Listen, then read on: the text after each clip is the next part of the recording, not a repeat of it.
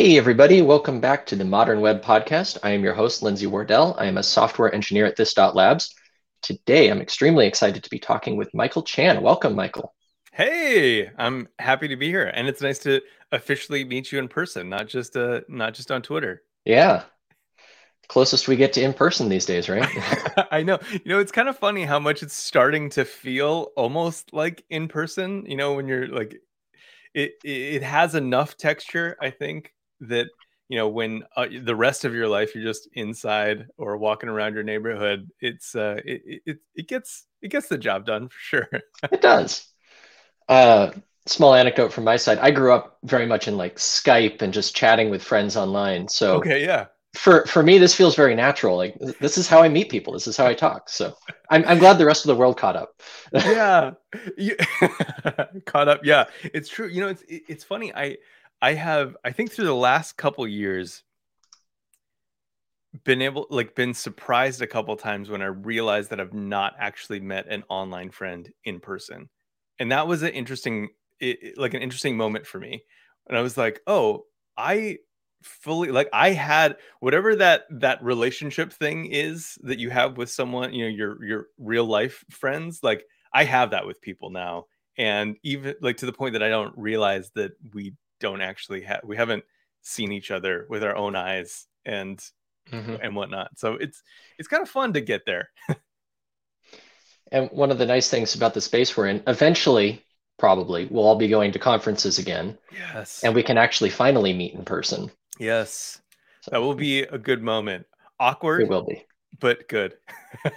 like, oh, wait, eye contact. Yeah, that's a thing. Oh yeah, that's a thing. That's a thing. Okay, look, listen. Yep. Well, cool. Michael, for those who aren't familiar with you, would you mind introducing yourself briefly? Yeah. So my name is Michael Chan. I go by Chantastic most places along about the internet. And then I always tell people you can call me Michael Chan, whatever rolls off the tongue. I hear all of them. Um, but then I never, I learned early on to not hear Mike hilariously. Like my mom hated Mike. And so she would always like correct all of my friends, like named Michael, not Mike. So that's the only one I don't hear. My reticular activator doesn't spring out for that one. Sorry, I went on a whole thing about Oh, no. what to call me. Yeah, so I am probably best known for a couple of React projects. So I made a long time ago a little microsite called React Patterns, and then another one called React Cheat Sheet. Both are desperately in need of an update. And after that, I went on to host a React podcast for about little over 2 years, and like 123 episodes, I think is what we ended up on. And yeah, it's really great. I took that over from Michael Jackson pretty early on. And so like 118 of those, I think I produced. And it was a really wild journey, which I'm sure that we'll talk more about. And then more recently, I've been trying to develop and foster a community. Um, Started out around React podcasts, but has kind of migrated a little bit into this idea of lunch.dev. And so the notion there is just kind of being open to exploring. Most of my big career moves were my lunch hour at work, where I was, kind of off the clock and I had my laptop and I like anything was possible.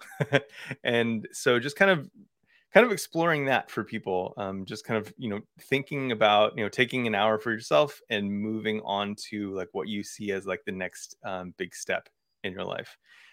So it's all thoughts mostly at this point, but we are kind of working towards that. So that's where I'm headed towards next. Nice. We're going to be getting more into lunch.dev. I'm very interested in talking about that. Yeah. But that concept of taking an hour just to improve yourself or take that time to make a pivot or whatever you need to use that hour Yeah. for, that really resonates with me. I remember back when I worked in retail, I worked at Office Depot, and I spend either my lunchtime or late night shifts when nobody walks into the store studying for my IT degree at the time Yeah. and working on computers and just trying to get into this industry. So that definitely resonates with me, just taking that brief time, no matter how small it is, just to push yourself forward. Yeah, it's really powerful. And I have very vivid and fond memories of the little like outdoor area at my like first job where I just it was literally just me and my laptop at a little lunch table. And you know those things were always the next things for me. And those things are kind of a little bit hazy at the time. But those things where you're kind of like making a little bit of a bet on yourself, right? There's like the you of like today, and you're very like familiar with that, but like being able to think about future you is is fun. And it's all like those have always paid off. Maybe not directly. I'm sure as you've experienced as well. Like it's not always direct, but sometimes it's very wayfinding. It's a Yeah, wayfinding time. Yeah. it's kind of as you were describing that, I was thinking of going hiking in the mountains. You get to one peak, and then you can see the next place that you want to go. Even if Yeah. that's down, you don't necessarily need to be going in a straight upward line. As long as you're continuing on your journey and you get to the next high points, you can see the land around you and what's next. Yes. Yeah. That is a great metaphor for that. It's clarifying, kind of being able to see like where do I want to go. There's so many places that we could, and now that I see it, like what looks fun, where should we head? Right. Yeah. And with the example I was giving, I was studying to be an IT network administrator. Definitely, that's not what I'm doing. And uh, I'm very glad that I went that path so I could find that this is what I actually wanted to do. I really appreciate those vistas so that I could see the Yes. next thing. I love that. I love it. I love it. Now, did you have a strategy for that when you were going utilizing that time, or were you just following your interests? So you had a book or some type of online course. For that one, it was a combination of the two because I was in college, Okay, so it was very much for a college course. gotcha. For those who have listened to other shows that I've been on, uh, I always have been interested in technology and IT and software. It was just which path am I going to take? I've done some programming, but can I Okay. really be a programmer? Things like that. So I thought IT and administration was going to be the way to go. Turned out no, that was less interesting. Uh, but I'm able to bring those skills and that knowledge forward into what I do in development. Yeah, it's such a funny time. I think this this moment where I think a lot of stuff was kind of in that like IT space. And I I'm gonna butcher this, but like it feels like the worlds of like IT and community and art were all very separate, and they've just been getting closer and closer and closer together. And it's been easier to kind of find maybe a space in the middle or kind of jump tracks, whereas traditionally it's been like extremely hard to like jump from something like strictly technical to something more product, or something more community, or something more artistic. But even as we're seeing with like the a huge amount of hype around web3, whatever that is supposed to mean, it definitely lives at the intersection of technology, art, and community. And I love that things are getting so close together right now. Yeah, I on an episode of Views on View recently, I interviewed somebody working at the Wikimedia Foundation who started as a graphic artist, Oh, cool. and then eventually, through typography and needing to create these designs, they migrated into front end development. Yeah. And it's just really interesting to see that path, but back and forth. Like people leave tech to go into these fields as well. But you're right, all of these things are coming so much closer together. Yeah, and it's fun. I think, especially like when I started, there was this huge divide between, like, I don't know, like a software engineer, or I don't even think they called it that back then. It was like maybe a web developer or something, full stack web developer, and like design. And that idea of like just kind of throwing things over the wall back and forth until eventually it got approved. But there was a huge lack of teamwork and understanding of the other person's expertise.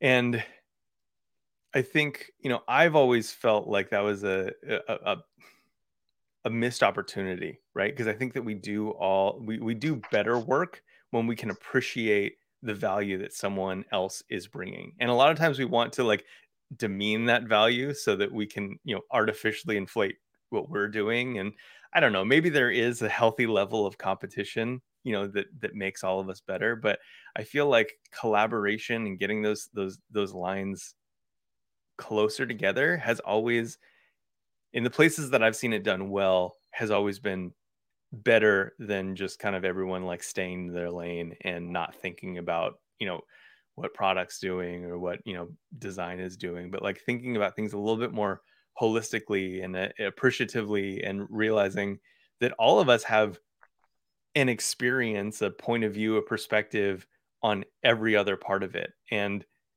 maybe it's not something that we need to have like executive power over, but to be able to have a lane where we can say, actually, I've experienced this way and it wasn't that great. So maybe think about, maybe take that under advisement as you're like doing this. And I feel like we're getting better and better at that. And I love it. I completely agree. I'm loving how that is coming into our way of thinking, not even specifically work, but just like everything that we're doing in the dev community, I feel is driving towards that. It's really Yeah. nice. Yeah. And it's kind of a hysterically, I would not have expected it. When I was like getting into this career, I don't know, way long ago, I would not have expected that all of those things would just kind of like rush in together and have such an amazing impact on the other. And then just kind of understanding. We have a long way to go before we fully understand each other, but I've seen a lot of progress there, and I just want more of it, all of it. Definitely. So you mentioned, beginning of your career, this isn't how it looked. How did you get into programming? What did get you into this career? Yeah, so I um I took a computer science. We're gonna go way, way back to me in middle school. I took a computer science class with a handful of friends, and I was terrible at it. And so I kind of identified then that I was never going to be good at this programming thing, and so I should probably look into other ways of connecting with it. And so I think that's kind of like a core piece for me, is like all of my friends were really into technology in the traditional sense, like building their own computers, back in the 90s and being online. And like I felt yeah, I felt like discreetly like non-technical, I guess, but I wanted to be connected to it, right? I honestly, I feel kind of the same way about like all the hype around like Web3. Like I feel like, oh, like I have no idea about blockchains or like how it would even start, but there's something about like I want to be connected to it somehow. Like I feel that same itch. And so I kind of, really just helped my friends thinking about things from the outside in, kind of like, product or, design or that kind of stuff, and kind of followed that path. um but always tried to like kind of sit in the middle, like kind of find places where I could be a bridge. um and I didn't really realize what that was until, like I guess maybe like 5 years ago, as the notion of design systems started to come into our vernacular. That there's an incredible amount of value for people who want to be connected to the technology and also want to be connected to the other pieces of it, like product and design. And so yeah, so I would try my best to kind of learn as much, PHP or JavaScript as I could. Um, but as I kept going through it, I kept realizing like, oh man, there's a lot of people really hate this CSS thing. So maybe that's an area where I can, you know, get in and start, helping out. And yeah, so sorry, that's my thoughts. There's like so much now. It's like a big ball of history there. But yeah, so it's I tried really hard to be like strictly technical, and I still don't identify as someone who is a technical person, but someone who can kind of like, you know, get around enough to kind of be able to have conversations with people who are a lot smarter than me and, you know, learn something and kind of roll that into the next thing that we build, or the next, you know, kind of, you know, product idea, or, you know, whatever. So yeah. You described it as being a bridge between these two sides. Mhm. I wonder if being a translator fits as well, Yeah. because it's almost like you're speaking the technical language with the technical people, but then when you're talking to non-technical people, you're able to describe it in a language that makes sense to them. Does that sound like that fits as well? Yeah, I actually really like that. That fits exceptionally well. Yeah, there's something really beautiful about that notion of, you know, translating, transcribing, something so that it is accessible to someone else. And I think, again, like, lending your voice to help someone appreciate the challenge that someone else's, you know, another team, another person is is doing, like, kind of for the benefit of the whole. I would imagine that that skill, that perspective on the tech industry is also what helped with getting into teaching and helping with the cheat sheets, for example, but also just generally helping developers become more comfortable with the technologies they were using. Does that Yes, how does that sound? How does that fit? absolutely. So I think one of the more popular talks that I've ever given was one that I was almost reticent to give because I thought it made me look really stupid. um, and the whole concept of there's a, oh shoot, I can't remember. It was the notion of React component patterns, but described through shapes. And so I build up this whole case, like this whole story in the beginning of it, where I just introduce 5 different shapes, and they have kind of like, you know, some have solid lines, some have perforated lines, but like some visualization of multiple circles relating to each other in some way.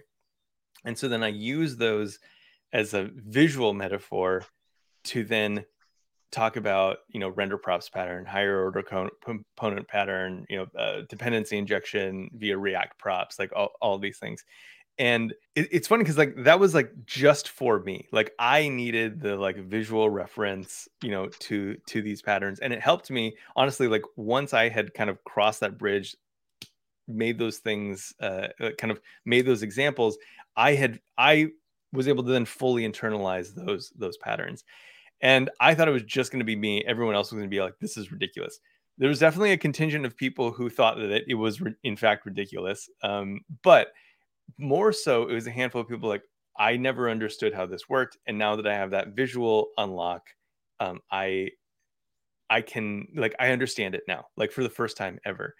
And I think that was one of those moments where I realized that there are enough people with a, you know, broken, gifted, whatever view of the world, uh, that I can kind of just share the way that I see stuff, and it will help people. And you know, the people who it doesn't help, it's not for them. They'll move on.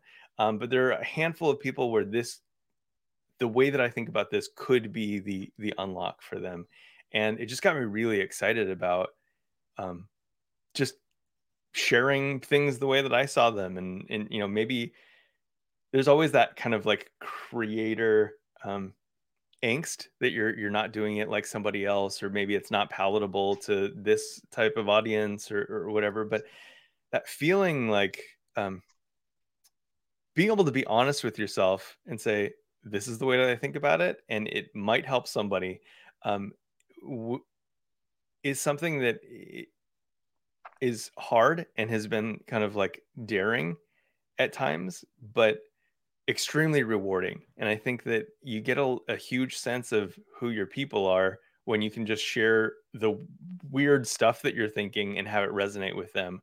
Or, you know, sometimes maybe it doesn't, but then get their perspective on that thing as well. Like their kind of like strange, unique, bespoke way of thinking about a thing. And like, oh my gosh, like I didn't realize that that also connects, and it connects to this other thing that I'd been having a hard time understanding. And so like that unlocks this other concept for me. And like, thank you for sharing. And that all happened because I was open to sharing as well. And Um, so yeah, there's a piece of it that is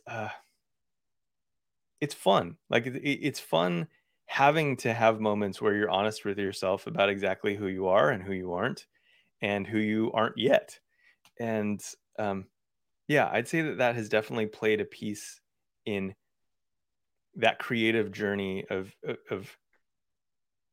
trying to, I don't know, like not necessarily like discover myself, but to discover the way that I interact with reality and the truths around me, and find that path to new undiscovered truths. I know that that's like way over the top probably, but it is a, a bizarre perspective on how all that stuff works.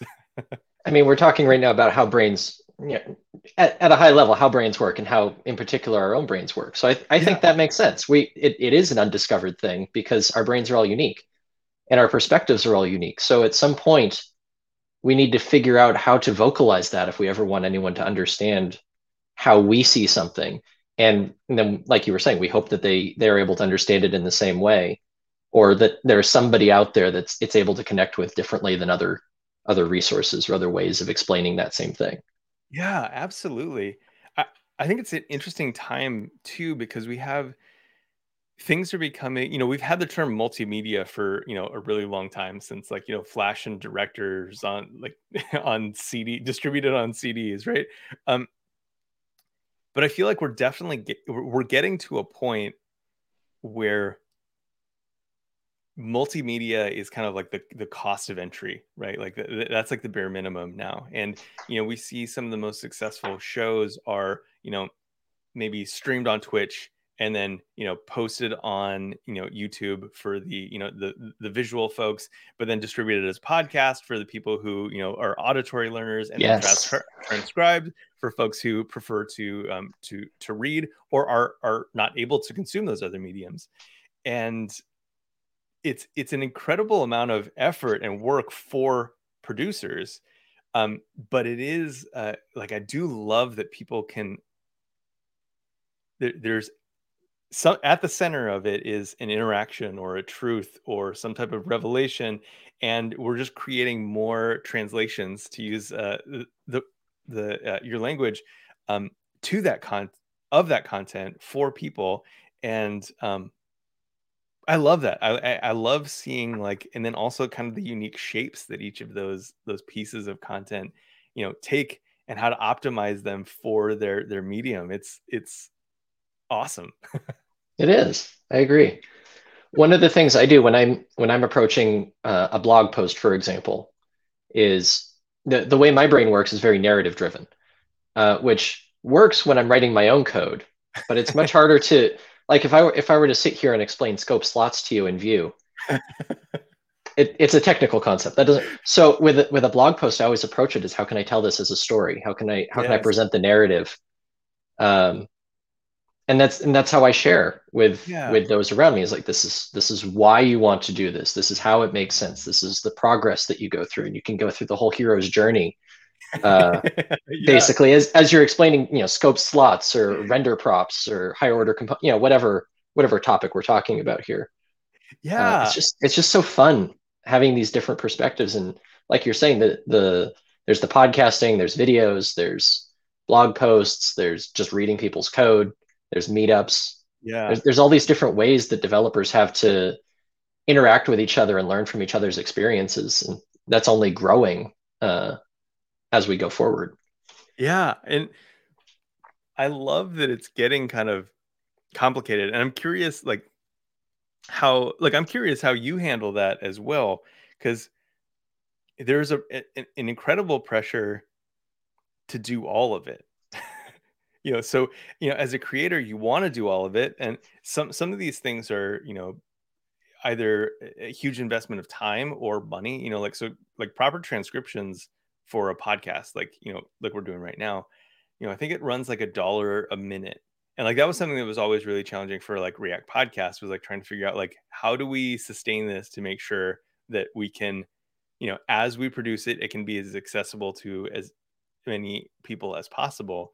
Um, and so I'm kind of curious, like how you feel about that, like as a creator, how you manage your expectations, like, because I'm sure that for every episode you'd love to do like these really, awesome, Instagram reels or stories or, TikToks or whatever of like the best moment of the conversation, but it takes like a huge amount of time and or effort. Um, how do you kind of balance the wanting to do everything and then just doing what you can with the time that you have, almost that lunch kind of concept, right? Like, Yeah. well, I have an hour, I'm going to do what I can with an hour. Hmm. So for this show, because it is put on by this dot labs, there is a whole team backing it. So Hmm. we have in-house editors, we have in-house not sure what the right term is, but like content specialists, people who will be Cool. posting about it on Twitter, people who will be sharing the podcast. So my main focus is just having this conversation and making sure that Awesome. everything on this end is as uh, streamlined as possible. Yeah. And for the other shows that I do, including Views on View, it feels that way as well. Is there's the team effort. But yeah, it's definitely been something that's like blocked me from wanting to do more because I can just see how big this thing can get. Like uh I don't even have a good example right now, but like if I wanted to go and do a show on Svelte, for example, Mhm. I'd have to do the editing myself. I'd have to do the uh, all of the transcription myself, all of the production myself, and that feels very overwhelming. So in the end, in that case, I just don't do it. But I feel like I have this balance because of the teams that are behind me as I'm working on these shows, that I'm able to focus on the part of it that I can do, and they're able to focus on the other parts. Yeah. So it feels like a really collaborative effort in that way. With blogging, it's very similar. I try to time box myself and just say, I'm going to write a blog post. It's going to take this long, and then I'm going to put it out the door. And if it's done, then it's done. If it's not, then it's still done. Um, I think I said this on Twitter at least one time. Like, I don't have unfinished side projects. All my side projects are finished. Uh, I'm never coming back to them, so they're done. Like the feature complete. They're released. I love that. In fact, they're like the most done, right? Because you aren't actually going to come back to them. Right. That is such a, I think, important thing to realize for anyone, so if anyone's listening to this and, from the content creation, creator angle, I think it is so important to be honest with yourself about what you can do and what you can't. And yeah, people are going to be asking for things that you like, telling you what you should be doing, right? Or what you should, where you should be taking it. And, we have, very limited resources, and, kind of that it is important to be honest with yourself and say, you know what, the most important thing is for me to share this thing. And as you said, um, it's going to be done. Done or not, it's done at, 1 p.m. As soon as I as soon as I leave this bench, it's published. And I really do, it's a hard thing to do. It's a very hard thing to do. I think it's one of the hardest things as someone who wants to create, to just send it. I agree. I mean, the other hard part is saying no when there is the thing you want to do and you Yeah. can't do it or you can't do it anymore. Like you've been doing it and you realize this is now draining me more than it Oh, was feeding me. yes. And it's so hard to just let go of that thing and move forward because you know Yeah. it, you know the thing is burdening you, but you can't quite let go. Oh, Uh, I've been there in the past. I've some to an extent I feel like I'm there now. There's always things, but totally. Yeah, man, that is ringing so true with me right now.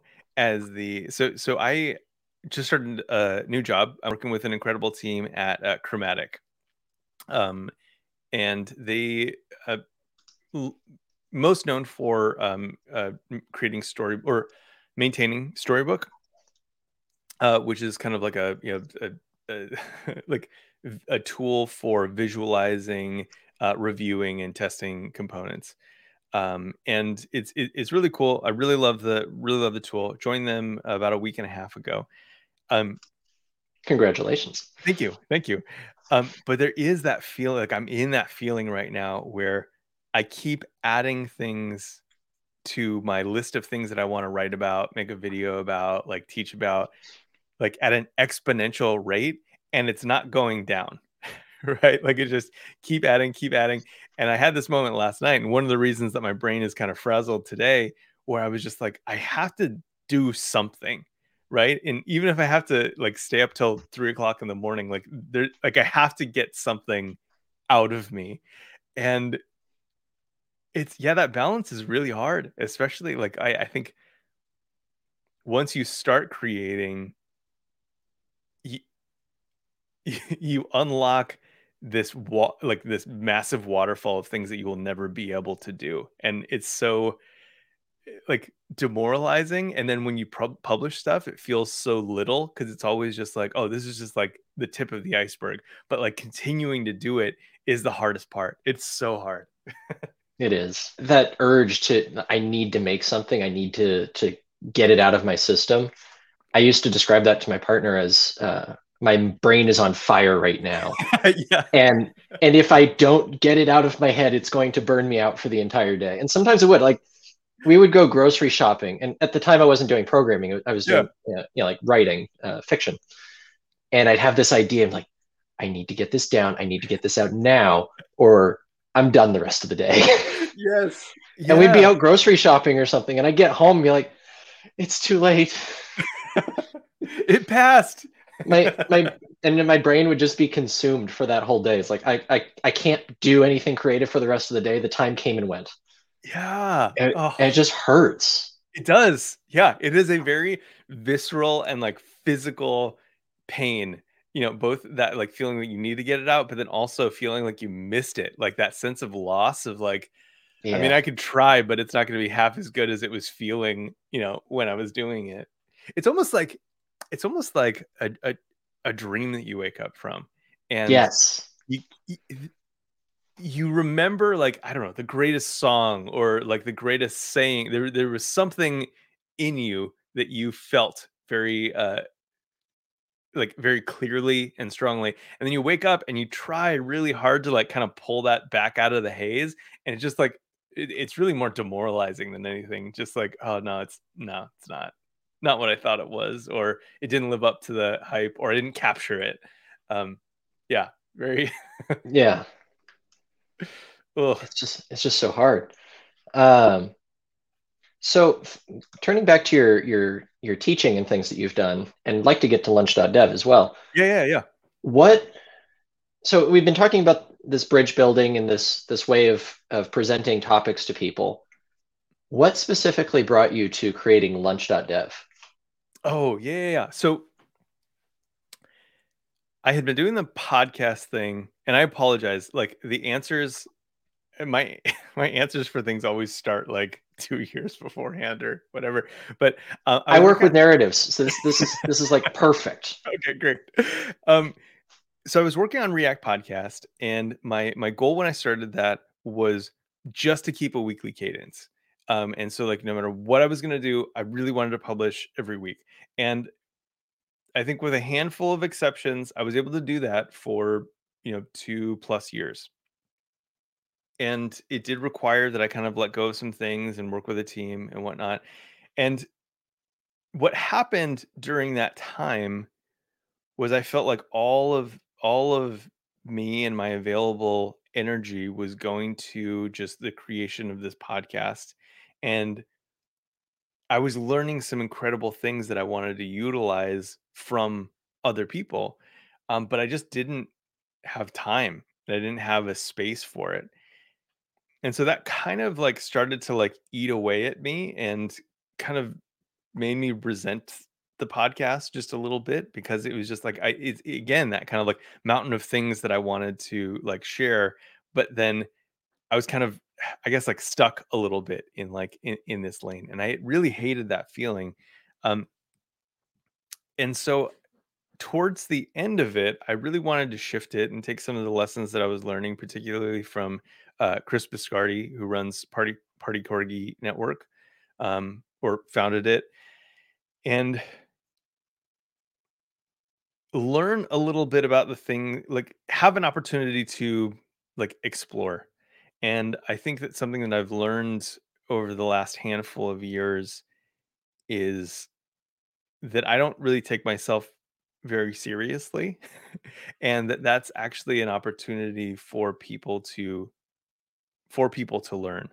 And so anytime I, stream or share stuff, it's very much open to correction, I guess. And that's made like a very kind of like collaborative space where I think other people learn. I definitely learn.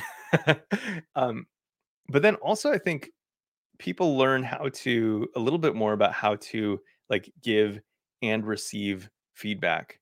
And I think that's been one of my favorite things, and something I'm really pressing into right now is kind of like fostering a community where it's okay to A, be wrong, B, share a correction, and then C, like adapt to that and receive it well. And so that's kind of what I've been wanting to explore with community. And then the other part of that is just kind of building a pipeline. And that's where like lunch.dev comes in, is trying to work out some kind of pipeline for myself where I'm able to then take those explorations and then quickly turn them around into some type of concept, for like maybe like a small course, and ideally something that someone could, like me, 12 years ago, sit down at lunch and just kind of like consume this thing and get a couple of concepts under their belt and whatnot. So the degree to which I have been effective in that, has not been great yet, but this is an aspiration of mine, is to be able to kind of like learn and like create a flywheel, I guess is the kind of VC version of that term, but create a flywheel, where I'm learning and producing all together. So yeah, I think that's kind of the main idea there, and I hope that it becomes what I think it can be, um, which is just kind of like a very helpful tool to people by virtue of sharing my own learning and discoveries. That's awesome. I feel like those kinds of communities are super valuable, especially in the developer space, where not always, but sometimes the developers try to get into this point of I am always right, I cannot be wrong. Um, Almost, I don't know. I've been reading the Dresden Files on and off since the lockdowns and pandemic began, and one of the points he makes is like he can't show that he doesn't know what's going on. He can't show that he's Mm. wrong in front of people because he's trying to maintain that wizard mystique. I almost feel like developers are doing that sometimes. Like Yes. we're not willing to admit when we're wrong. We're not willing to back down or admit weakness. And I feel like having those spaces where we can lower our defenses, as it were, and be like, I don't know everything. Please help. Yeah. I want to learn. I want to grow. I feel like that's essential to both becoming a a well-rounded human, but also a well-rounded and skilled developer. I couldn't agree more. Yeah, and that wizard mystique is a very funny. I'm definitely going to keep thinking about that, because I think that is so true. I remember kind of first going into some like stand-ups at like a new company, and after a while, like I just started to realize like when people would use certain terms to kind of protect themselves from like further questions. And like there's always this, yeah, in this particular meeting, it was like I would always joke about how like a race condition was, or like saying that you're like battling a race condition was a really great way to like get more time without actually describing what the problem was. In this case, I'm racing the actual calendar. Thank you. Yeah. Yeah, and there is that kind of, wizard mystique, and these impenetrable fortresses of confidence.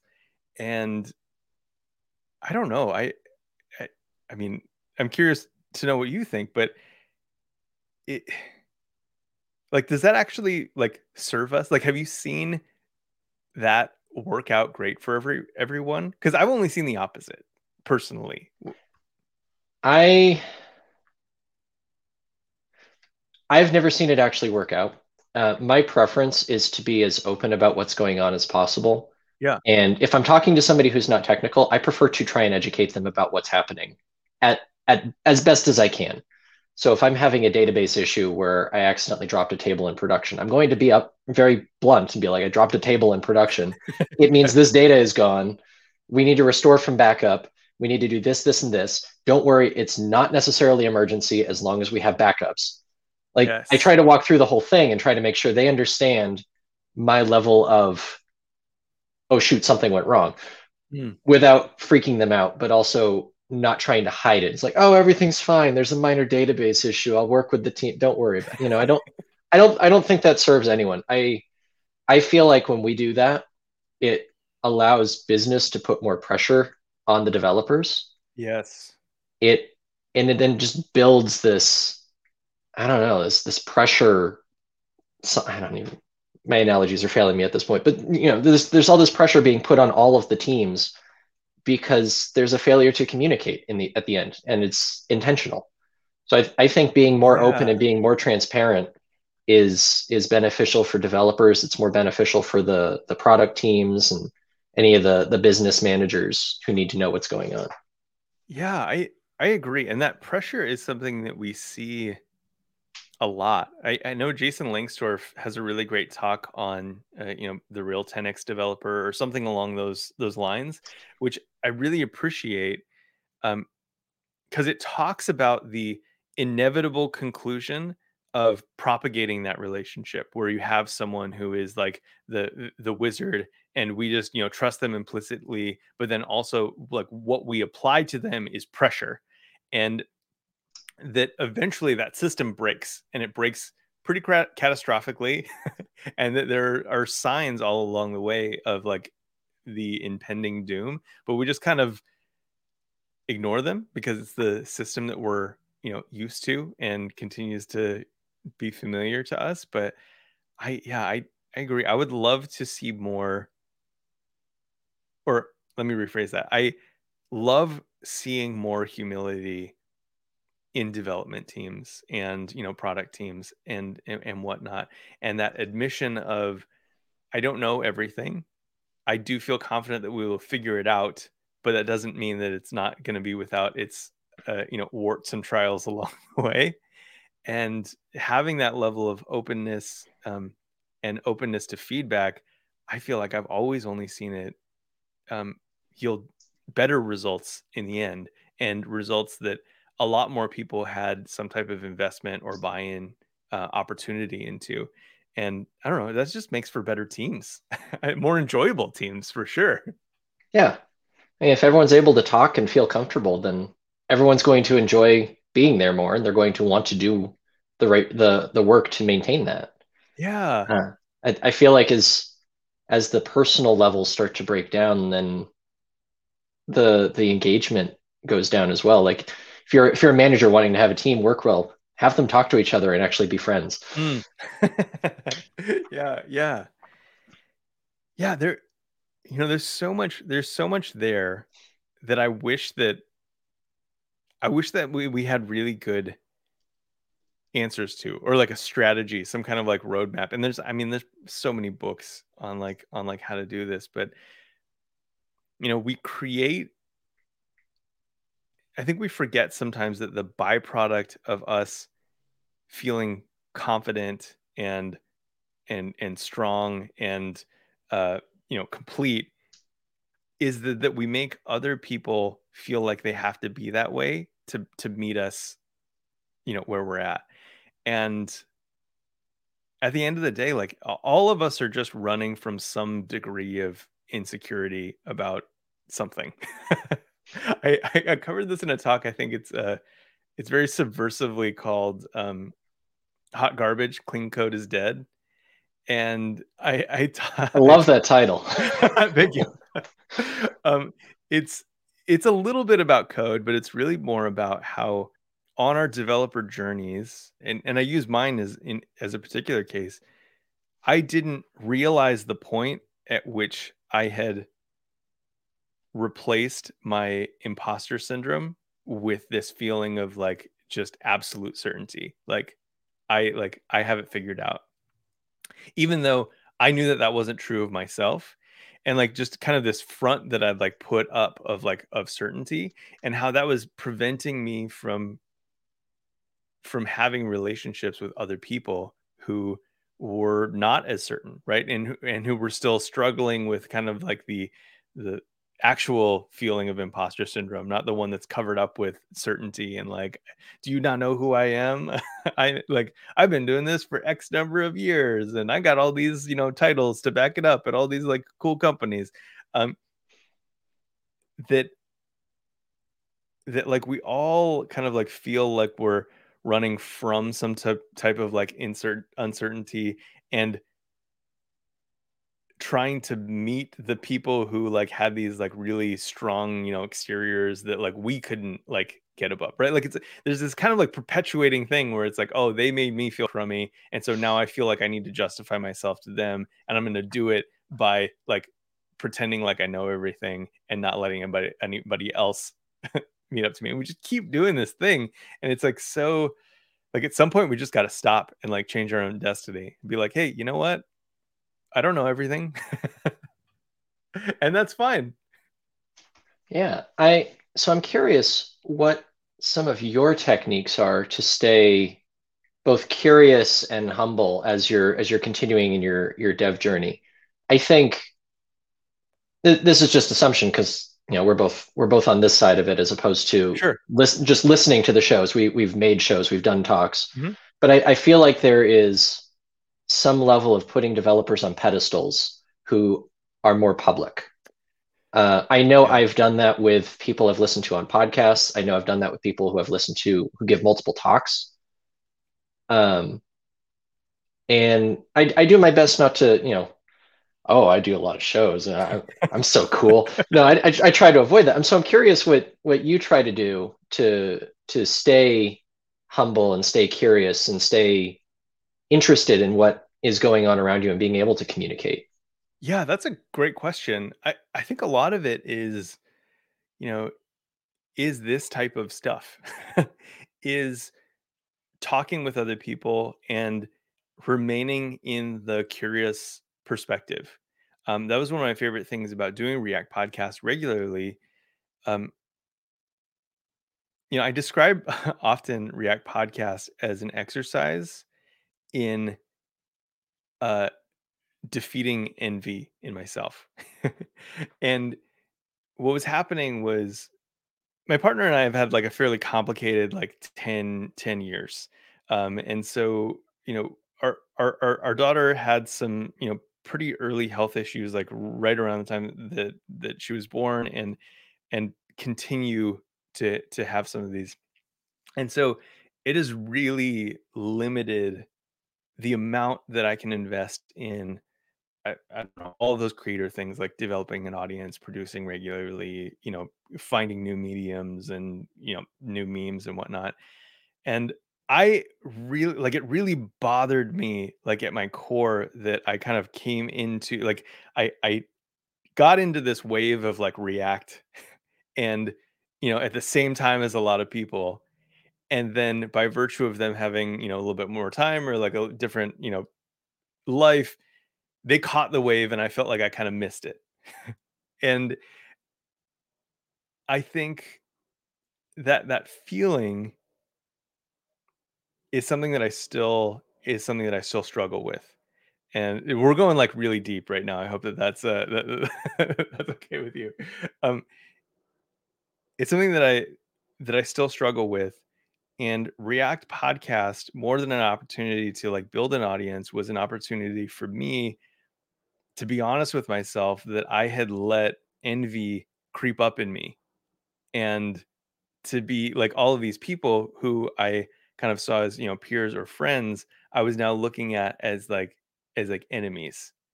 And like, oh, they produced a book, like must be nice. Right? Like this is such a terrible way to look at things, right? But like that's the way that I felt about this. And so my goal was to really go in and say like, okay, I have to break this off violently in myself. And so I'm going to do that by remaining in the curious role, and like asking them about it, asking them how it was, how it felt, how they got through it, the challenges that they had that made that not an inevitable outcome for them. And staying in that space and kind of forcing myself like every time kind of against my will to like be like, they they just had a huge success, and it's well deserved, and I want to honor that by giving them my attention and asking them about it. Has been very hard personal work. And but I'm very grateful for it. I wouldn't have it any other way. I don't even know how we got here, but there's a story for you. I think you answered the question perfectly. I don't remember exactly what I asked either, but that was perfect. Thank you so much.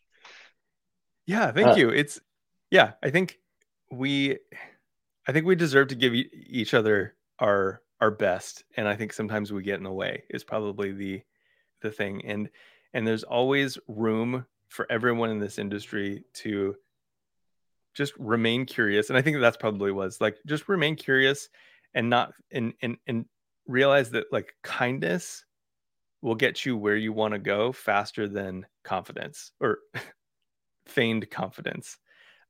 Yeah. Excellent. Thank you. I think we will end on that because that is a perfect ending note.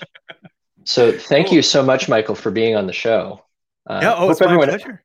Hope everyone else enjoyed this. I know I did. So as wrapping up, that's it for today. Thank you for listening to the Modern Web Podcast. And thank you to our guest, Michael. As always, the conversation does not stop here. You can find Michael on Twitter at Chantastic, correct? That's correct. Yeah. And you can find me online at Lindsay K. Wardell.